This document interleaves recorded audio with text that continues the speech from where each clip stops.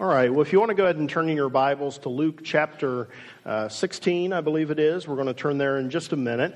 And on your outline are all of the different passages that we'll be referencing today. If you want to go ahead and get those marked in your Bible, they'll also be shown on the screen behind me. Today we're going to do something that we have never done at Vineyard Christian Church, and that is I'm starting a 3-week series on the topic of money.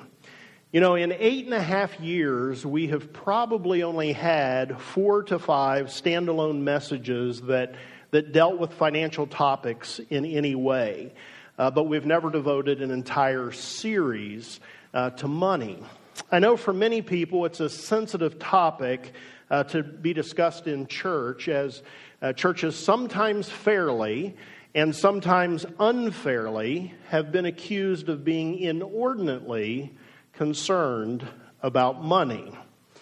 If you are here today and you're already going, uh-oh, bad day to be at the Vineyard, I just want to assure you that I feel your pain. I understand your reservation. And I will tell you that I've had some of my own negative experiences with this topic in my church background. So I am not at all insensitive to the fact that this can be a bit of a touchy subject matter for some of you. I have been a part of church services before where the offering was the longest part of the service. That ain't good. And so I understand this is a touchy subject matter, but my discomfort, and honestly your discomfort, these aren't sufficient reasons to avoid the topic, because the Bible has a whole lot to say on the subject of money. Often when churches talk about money, there is an expectation from those who are prepared to hear the talk that everything is going to be focused on how much or how little money someone gives to the church. But I want you to know that God isn't just concerned about that, and that is not the main emphasis of today's message. God isn't only concerned with how much money or how little money you give to the church. God is concerned with your overall relationship with money. And so that's what we're going to talk about in this series. Today I'm going to cover some of the important things that I think the Bible has to say about how we ought to think about money. And then next week we're going to cover some more important things the Bible has to say about how we get money and how we go about keeping the money we get. And then in the final week of the series, we'll cover some important things the Bible says about how money should be used, what we're supposed to do with the money that we have. And so we're going to begin today in Luke 16 by considering verses 10 through 12, if you have your place marked there. Before we read the text, I want to just briefly thank my father for preaching last week. And I thought it was a good and timely message, and I appreciate him for giving it. Here's what Luke 16, 10 through 12 says. These are the words of Jesus. They are set within the context of the parable of the shrewd manager, which I'd encourage you to read on your own this week. Again, verses 10 through 12. Whoever can be trusted with very little can also be trusted with much. And whoever is dishonest with very little will also be dishonest with much. So if you have not been trustworthy in handling worldly wealth, who will trust you with true riches? And if you have not been trustworthy with someone else's property, who will give you property of your own? I've titled the series, This is a Test. And I took the title from these verses that make it clear that is exactly what money is. Money is a test. Jesus tells us in these verses that it's a test of trustworthiness. How someone handles a little bit of money is very revealing about how they will handle a lot of money. If someone is dishonest when they only have a little, they'll be dishonest when they have a lot. And Jesus says that if someone isn't trustworthy with worldly wealth, then they're not trustworthy for the things that are true riches. And he says that if someone is untrustworthy in handling another person's money, then they're really not fit to have their own money to oversee.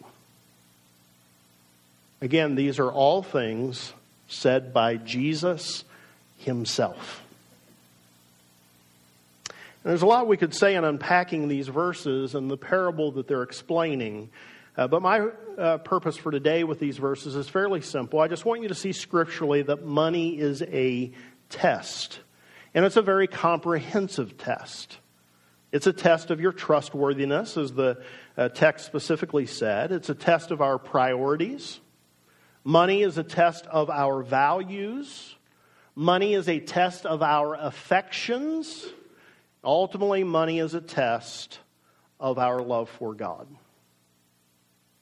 Money is a test of our love for God. Every dollar that you have ever handled in your entire life was part of a test that reveals the condition of your heart. And every dollar you will ever handle throughout the rest of your life is a test of the condition of your heart. Every dollar I'll handle is a test of the condition of my heart. And so as we think about how we ought to think about money, informed by the Bible, we first have to realize that God is very concerned about our relationship with money, and that our relationship with money is a test that reveals many things, including the condition of our heart toward God. The next thing that I think we need to do here today is that we need to put to rest a misunderstanding that sometimes results among well-intentioned people. The church often will pose warnings, will offer warnings about the dangers of money, the dangers that money bring to our lives. Jesus warned us himself about how difficult it is for rich people to enter the kingdom of God. We often challenge each other this way, and we do this in this church. We challenge each other to be on guard against materialism, to be on guard against becoming greedy. And sometimes I think that in our imprecise speaking or our imprecise hearing, Christians can come to believe that money itself is evil. I have, on a number of occasions, heard Christians actually misquote a scripture we're going to read here in a minute. And the way they use it is they say, well, like the Bible says, money is the root of all evil. Maybe some of you here think that that's what the Bible says about money, but Scripture does not say that about money. There are places that refer to unrighteous money in the Bible, and what usually is in view there is the practice of usury, lending money at interest, which honestly the Bible does not seem to be very fond of. But money isn't evil. Money is morally neutral. It isn't good in and of itself. It isn't bad in and of itself. It is simply a means of exchange. And I'm personally thankful for money. I don't think I would fare very well in a barter system. I don't know how to make anything or do anything that anybody would trade me anything for. So I am very happy with the monetary system. And I'm thankful that my income is paid in money rather than the fruits and vegetables you grow in your backyards. Money is simply a means of exchange. It is morally neutral. And the Bible never says that it's evil. What it says in 1 Timothy 6:10, actually I want to read verses 6 through 10. Here's what it says. But godliness with contentment is great gain. For we brought nothing into the world, and we can take nothing out of it. That right there deserves a whole sermon and would reorient our thinking about money if we would ever really grab a hold of just that sentence.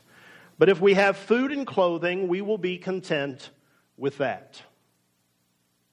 People who want to get rich fall into temptation and a trap and into many foolish and harmful desires that plunge men into ruin and destruction. And then we find what the Bible really says. For the love of money is a root of all kinds of evil. Some people eager for money have wandered from the faith and pierced themselves with many griefs. So we see here that the Bible does not say money is evil. It does not say money is the root of all evil. It is rather the love of money that is a root of all kinds of evil. Money's not evil. It isn't the root of evil, but the love of it is a root of all kinds of evil. And here's the reason that money is so problematic. It's this. So many of us love it. We love it. We want more of it. And we are inordinately concerned with it, obsessed with it. Notice what Paul wrote. People who want to get rich fall into temptation and a trap and into many foolish and harmful desires that plunge men into ruin and destruction. And then he notes one particular evil that results from the love of money. Some people eager for money have wandered from the faith and pierced themselves with many griefs. In their love, if we were to say it probably a little more accurately, in their lust for money, they neglect spiritual matters. They walk away from faith. Some of you here today are neglecting spiritual matters in the pursuit of more money. Now, for just a minute here, I'm not talking to those of you who are simply doing what you have to do to make ends meet. That's not who I have in view right at this moment. I am talking to those of you who the ends are meeting just fine. There's no problem with getting the ends to meet. But you are pursuing more and more and more at the expense of spiritual matters. I don't know who you are. I don't have anybody in mind. By the way, I never come up here intending to target something at a person. So if you've ever wondered that, I don't do that. So I don't have anybody in mind, but I know there are people here that this fits. If you fit this, Paul says that you have fallen into a trap and that the end result is your ruin and your destruction. So evaluate yourself. Is Paul talking, is he writing about you? The love of money is a root of all kinds of evil. But money itself is not evil. It's morally neutral. The problem is your love for it. So how we ought to think about money according to the Bible? We should realize that money is a test. We should understand that money isn't evil, but the love of it is a root of all kinds of evil. And third, if we're going to think about money biblically, our thinking needs to include this truth: money doesn't bring happiness. Money doesn't bring happiness. Now, evidence for this is in such abundant supply that you would think we would all really be able to live this truth out. You see this truth played out in the lives of the wealthy all the time. You see this played out in the lives of the rich and famous virtually constantly. People who have literally everything that you could get in life, and yet they are not happy. I don't need to even give you any examples of this. You have names scrolling through your brain right now of people that you know, people who make it onto the news all the time, who have everything, but they aren't happy. Many of you know people who are financially very well off. You may even know people who are truly wealthy, and yet you know them to be unhappy and miserable people. Some of us here today are pretty well off financially. There might even be a few of you hiding among us who are wealthy. And yet you know it's true that money doesn't buy happiness, because even though you have a lot of it, you aren't happy. And we have reliable testimony on this matter from arguably the wealthiest person who has ever lived. If you're following along in the daily Bible reading plan that we're doing here as a church, you know that during November we went through the book of Ecclesiastes. And here's what King Solomon wrote in Ecclesiastes 2. This is one of my favorite passages in the Bible. He wrote this: "I thought in my heart, come now, I will test you with pleasure and find out what is good." But that also proved to be meaningless. "Laughter," I said, "is foolish. And what does pleasure accomplish? I tried cheering myself with wine and embracing folly, my mind still guiding me with wisdom. I wanted to see what was worthwhile for men to do under heaven during the few days of their lives. I undertook great projects. I built houses for myself and planted vineyards. I made gardens and parks and planted all kinds of fruit trees in them. I made reservoirs to water groves of flourishing trees. I brought male and female slaves and had other slaves who were, male and female slaves and had other slaves who were born in my house. I also owned more herds and flocks than anyone in Jerusalem before me." We are talking about true wealth. "I amassed silver and gold for myself and the treasure of kings and provinces. I acquired men and women singers." Not sure why you would want those, but he acquired those. "And a harem as well, the delights of the heart of man. I became greater by far than anyone in Jerusalem before me. In all this, my wisdom stayed with me." Note this next line: "I denied myself nothing my eyes desired. I refused my heart no pleasure." He had the means to have everything that he wanted. "My heart took delight in all my work, and this was the reward of my labor. Yet when I surveyed all that my hands had done and what I had toiled to achieve, everything was meaningless, a chasing after the wind. Nothing was gained under the sun."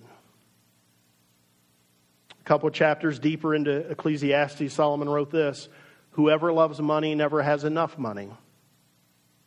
Whoever loves wealth is never satisfied with his income." And then this famous line: "All man's efforts are for his mouth, for his appetites. And yet his appetite is never satisfied." Money doesn't bring happiness. If you don't already, this is something you need to realize about money, and something that needs to be central to your thinking about money. From rich, famous people who are miserable, to your rich and miserable friends, to the man who denied himself nothing, the testimony remains consistent. Money doesn't bring happiness. It does not because it can't. It's not capable of it. And now we come to the part of the sermon where I meddle a little bit.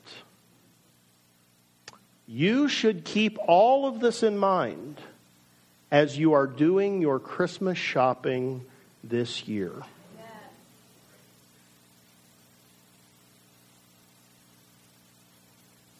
Money and the things it can buy will not bring you happiness, at least not happiness of a lasting variety.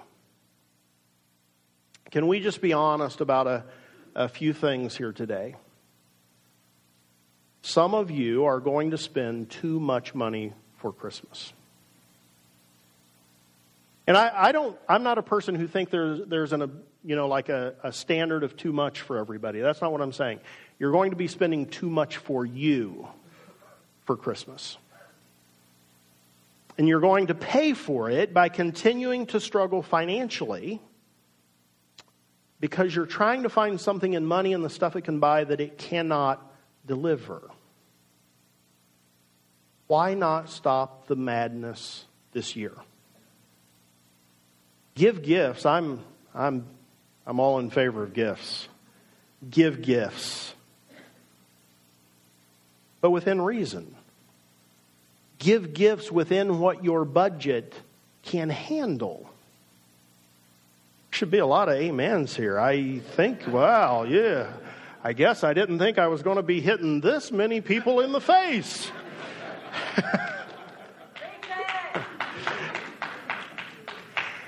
Others of you here today are buying gifts within your means, but you see everyone else buying beyond their means, and it makes you feel bad about yourself. You feel discouraged. And I understand your feeling. My kids come home and report what all their friends at school got, and I think, doggone it, I thought we did pretty well, but I guess we're just awful parents. I understand your feeling. But here's what I would encourage you this Christmas. Do not let an out-of-control culture dictate to you how you should feel about yourself.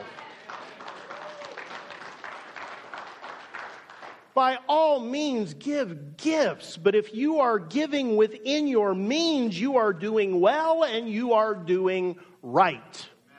You're doing what you ought to be doing. After all, here is a revolutionary thought to consider about Christmas. It is not your birthday, and it is not your kid's birthday.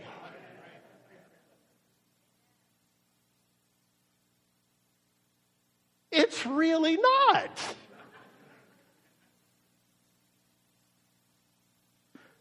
So many of us turn Christmas into what Solomon warned about. All of man's efforts are for his appetites, and yet his appetite is never satisfied. And you see this in your children every time they open their gifts, and you see the expression on their face, is that all? Is that all?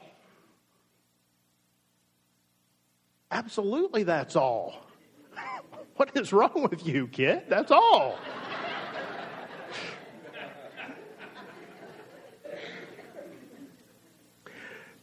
You know, many people find the book of Ecclesiastes to be a bit of a downer.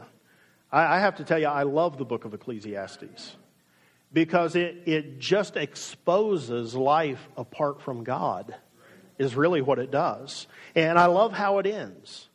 This man who had the means to do everything that the world has to offer. He experienced all the riches and pleasures that can be had. He surveyed everything he had done in his life. And at the end of the book, here's what he says. Here is the conclusion of the matter. Fear God and keep His commandments, for this is the whole duty of man. I've done everything else and it's all meaningless. Here's the conclusion. Fear God. Keep His commandments. All that other stuff is empty. Love and respect the Lord. Live your life for Him. Money is a test. It is an evil, but the love of it is a root of all kinds of evil. Money doesn't bring happiness. And here's a fourth thing we have to think about money if we're going to think about it the way we ought to. Money can become your master. Money can become the object of your worship. Money can become your God. We started out today reading Luke 16, 10 through 12, which informed us that money is a test. Here's what Luke 16:13 says. No servant can serve two masters. Either he will hate the one and love the other, or he will be devoted to the one and despise the other. And then the verse ends with this sober warning. And friends, I'm telling you, any of us living in the United States of America in the year 2013, this is a sober warning to us. You cannot serve both God and money. You can't do it. It's not possible. It cannot be done. You can serve God or you can serve money. But you cannot serve both God and money. Both and is not possible here. This is absolutely an either-or situation. You can either serve God or money, but you cannot serve both. So, who is your master? Nobody knows the answers you're going to give, so answer honestly. Who's your master? God or money? Who are you serving, God or money? Who is your God? The one who created you and gave his one and only Son to die for you, or money? Who do you give priority to, God or money? Who do you value, God or money? Who has your affection, God or money? Who has your heart? Creator God or the false god of money? You say God. What do your actions say? What do your actions say? William Barclay writes, when people put their trust in material things, then material things have become not their support, but their God. Matthew 6:24 states the same thing as Luke 16. You cannot serve both God and money. These verses are really a matter of ownership. Does God own you, or does money own you? Does God own you, or doesn't He? These 4 points that we've covered to this part of the message are all vitally important biblical truths that should inform our thinking about money. And I hope that you will be receptive to each and every one of these. And now I want to share with you what I think is the most important thing for a Christian to think, for a Christian to believe about money. It's found in the 50th Psalm, verses 10 through 12. The Psalm doesn't specifically reference money, but the point is there very powerfully. Here's what God says in these verses. Every animal in the forest is mine, and the cattle on 1,000 hills. I know every bird in the mountains, and the creatures of the field are mine. If I were hungry, I would not tell you, for the world is mine, and all that is in it. The most important thing for a Christian to understand, to believe, to think about money, the world and everything in it, including you and the money you say is yours, including me and the money I say is mine, it all belongs to God. Every single bit of it.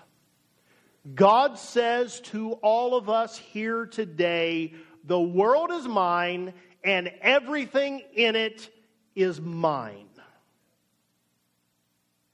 You have never had a single thing in your entire life that did not belong to God, that did not come directly to you from the hand of God.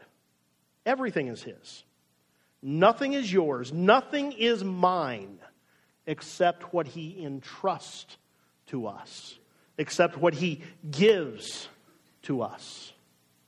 If we could ever really believe this, it would change our attitudes about money. It would change our actions regarding money. If we really believe this, it would change how we go about acquiring money, which we're going to talk about next week. It will change how we go about keeping money, which we'll talk about next week. Everything about money will change if we think about it the way we ought to, and most importantly, if we understand that it all belongs to God. Friends, I mean this sincerely because the Bible says it very clearly. God is not just concerned with the money you give or do not give to the church, though He is concerned with that. God is concerned with absolutely everything about you and your money. Everything. He's concerned with your thoughts about it. He's concerned with how you acquire it. He's concerned with how you use it. He's concerned about all these things because all the money that you think is yours is actually His. And because it's His, you and I have a responsibility to think about it, acquire it, and use it the way He wants us to. Too many people think that giving an offering to the church satisfies God when it comes to money. Not so. Not so. I've heard this said for years. God tells you to give 10% and then you do whatever you want with the rest. That's not true. That's not biblical. It's just not. God is concerned with all of it. He cares about all of it because it's all His. Your money is a test. It's a test of your priorities, your values, your affections. It is ultimately a test of your love for God. What do your thoughts and actions regarding money reveal about you? Do they reveal that God is your master, that God is your owner, or do they reveal that something else has become your God? Money is a test. It is an evil, but it's the love of it that is a root of all kinds of evil. It does not bring happiness. You cannot serve it and God, and every dollar you have belongs to God. Biblically, this is how we ought to think about money. Will you stand?